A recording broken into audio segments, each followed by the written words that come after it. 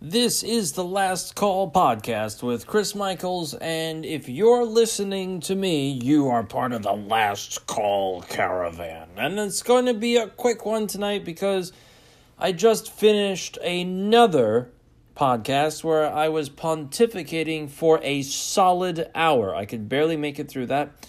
And I don't know how much longer I can make it through this. But I did make a commitment. I do have another show in store tomorrow because I am the ultimate person for maintaining my integrity.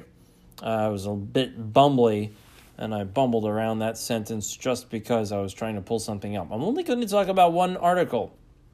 It's a fairly important article. It was penned by Paul Anthony Taylor. And he comes up with something that's very, very interesting.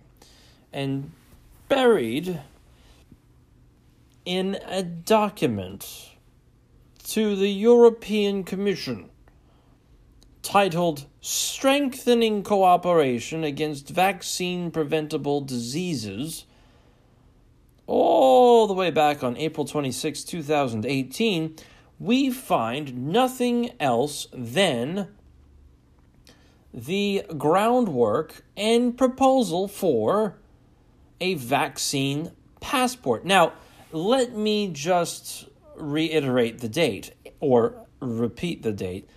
April 26th, 2018.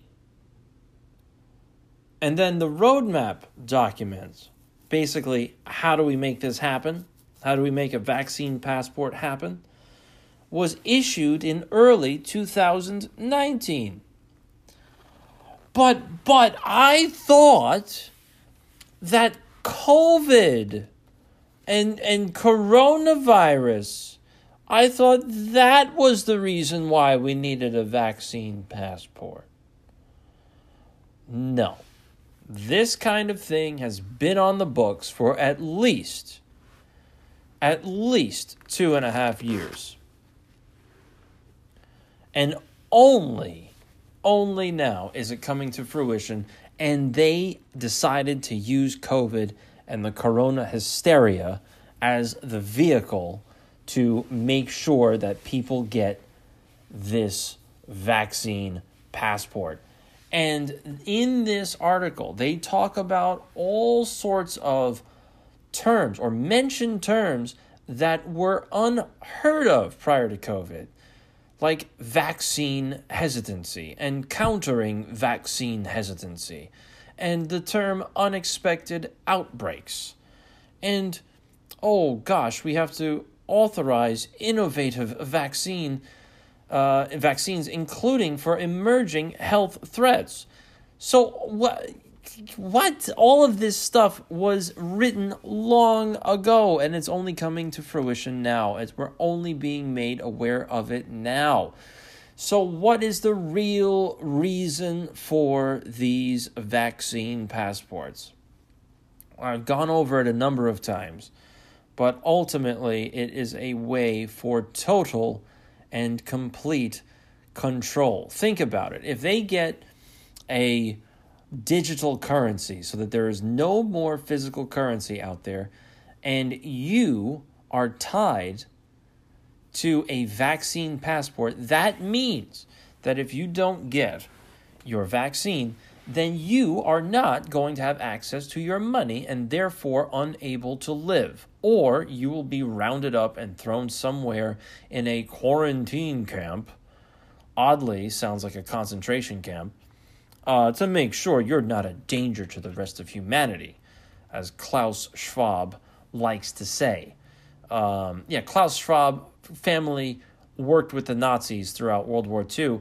And he is all about the Great Reset. He even authored a book and gave it to all of the world leaders. Gave the book out. Didn't even charge them a nickel for it. And it talks about all of that stuff. It talks about tying in your social credit score, basically how you look at social media, how you portray yourself on social media, what search engines you use and what you look up on those search engines, all of that, including, your credit score, how you spend your money, what you do, how you contribute to society, all of that adds to your social credit score, including your vaccine passport and whether or not you've gotten all the vaccines that your government recommends you get. All of that lumped together will allow you to rank at a certain level within society in the new normal. That sounds awfully Nazi-ish to me, Mr. Schwab. And I'm not surprised someone of your pedigree has decided to come up with something like that. Or, at the very least, rewrite and edit a first draft edition of that same policy that was created back in the 1920s and 30s. So with this thing that we're talking about here tonight, the roadmap that was issued in early 2019, the strengthened cooperation against vaccine-preventable diseases, the timing of this was extremely odd because we had the Global Vaccination Summit in Brussels on September 12th, 2019. And they brought about and introduced the whole idea of a vaccine passport. And oddly enough, what is relatively significant about that date, it's that it is roughly 30 days before the very, very odd simulation of a coronavirus outbreak exercise took place, hosted by the Bill and Melinda Gates Foundation, the World Economic Forum, and Johns Hopkins Bloomberg School of Public Health. And that took place on October 18th, 2019. So, all of you people are disgusting, and it is extremely telling that both events occurred within a month of one another, and then lo and behold, 2020 hits, and we've got Corona, and Bill Gates is at the top of the list. For some reason, this person is able to determine policy for 7.5 billion people on the planet. The World Economic Forum, run by Klaus Schwab, who wants everybody to adhere to his social credit score. He's in charge of the World Economic Forum. You're telling me that these people don't speak? You're telling me that these people don't communicate and try to move pieces? These individuals, I won't say they're human, but these individuals are so well connected that they can literally move countries and manipulate whole populations and continents of people at the stroke of a pen. But no, this is just organic. The coronavirus just popped up out of nowhere. We don't even know where it came from. Oh, just enough. Enough. And now we have to start asking ourselves, what is the whole purpose beyond the complete and utter control that is the potential in a vaccine passport? I mean, going further with all of this, the issue then becomes money and the culling of humanity. It was pointed out that these vaccines reduce the effectiveness of the protein that is generated that normally keeps cancer in check. Basically, this also proves that the Italian doctor from the 90s is probably correct. Italian doctor from the 90s, wife, terminally ill, did all of the recommended treatments. Found out the wife was not getting any better. So he said, you know what I'm going to do? I'm going to look at this whole thing and I'm going to say I know nothing about cancer. I'm going to start from scratch and I'm going to analyze what it is I'm looking at here. And he essentially found out that cancer is a fungus. And the fungus is being constantly kept in check and put under control by the body. And so it's essentially due to environmental factors, food, health, genetics, that this fungus gets out of control. And so what the body experiences is a fungal bloom or a fungal outbreak. And the body's natural defense mechanism sets up a big clump of cells to make sure the fungal outbreak doesn't go any further. And that's where the tumors come from. So the tumors are there to control the fungal outbreak.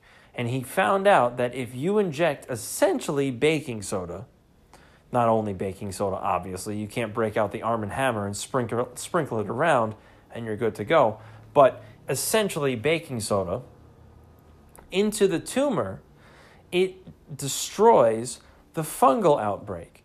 And then the body itself destroys or gets rid of naturally the quote-unquote abnormal cell growth. Because the abnormal cell growth that we all are told that's cancer is really part of the human immune system to make sure the cancer and the fungal outbreak doesn't go any further. So when you remove the fungal outbreak through the baking soda, the body takes care of itself and says, we're going to get rid of our natural defense mechanism. And then it goes away on its own. Obviously, he started to practice this. He got in a heap load of trouble from Italian authorities because he wasn't doing the right thing to the pharmaceutical industry. This has to do with money. You have to get your COVID shot every 6 months, they're saying right now. Even though the original article was it lasts for at least 6 months. That got changed to every 6 months, you're probably going to have to get a COVID shot. Money, weakening the immune system, making sure you're in compliance, making sure you are totally controlled through this new cashless society, the new normal. And if you're not, you will not be able to interact like you used to be able to. And you will be ostracized. And that's okay with me. And that is the last call with Chris Michaels. And enjoy your evening or day, depending upon when you listen to this glorious podcast.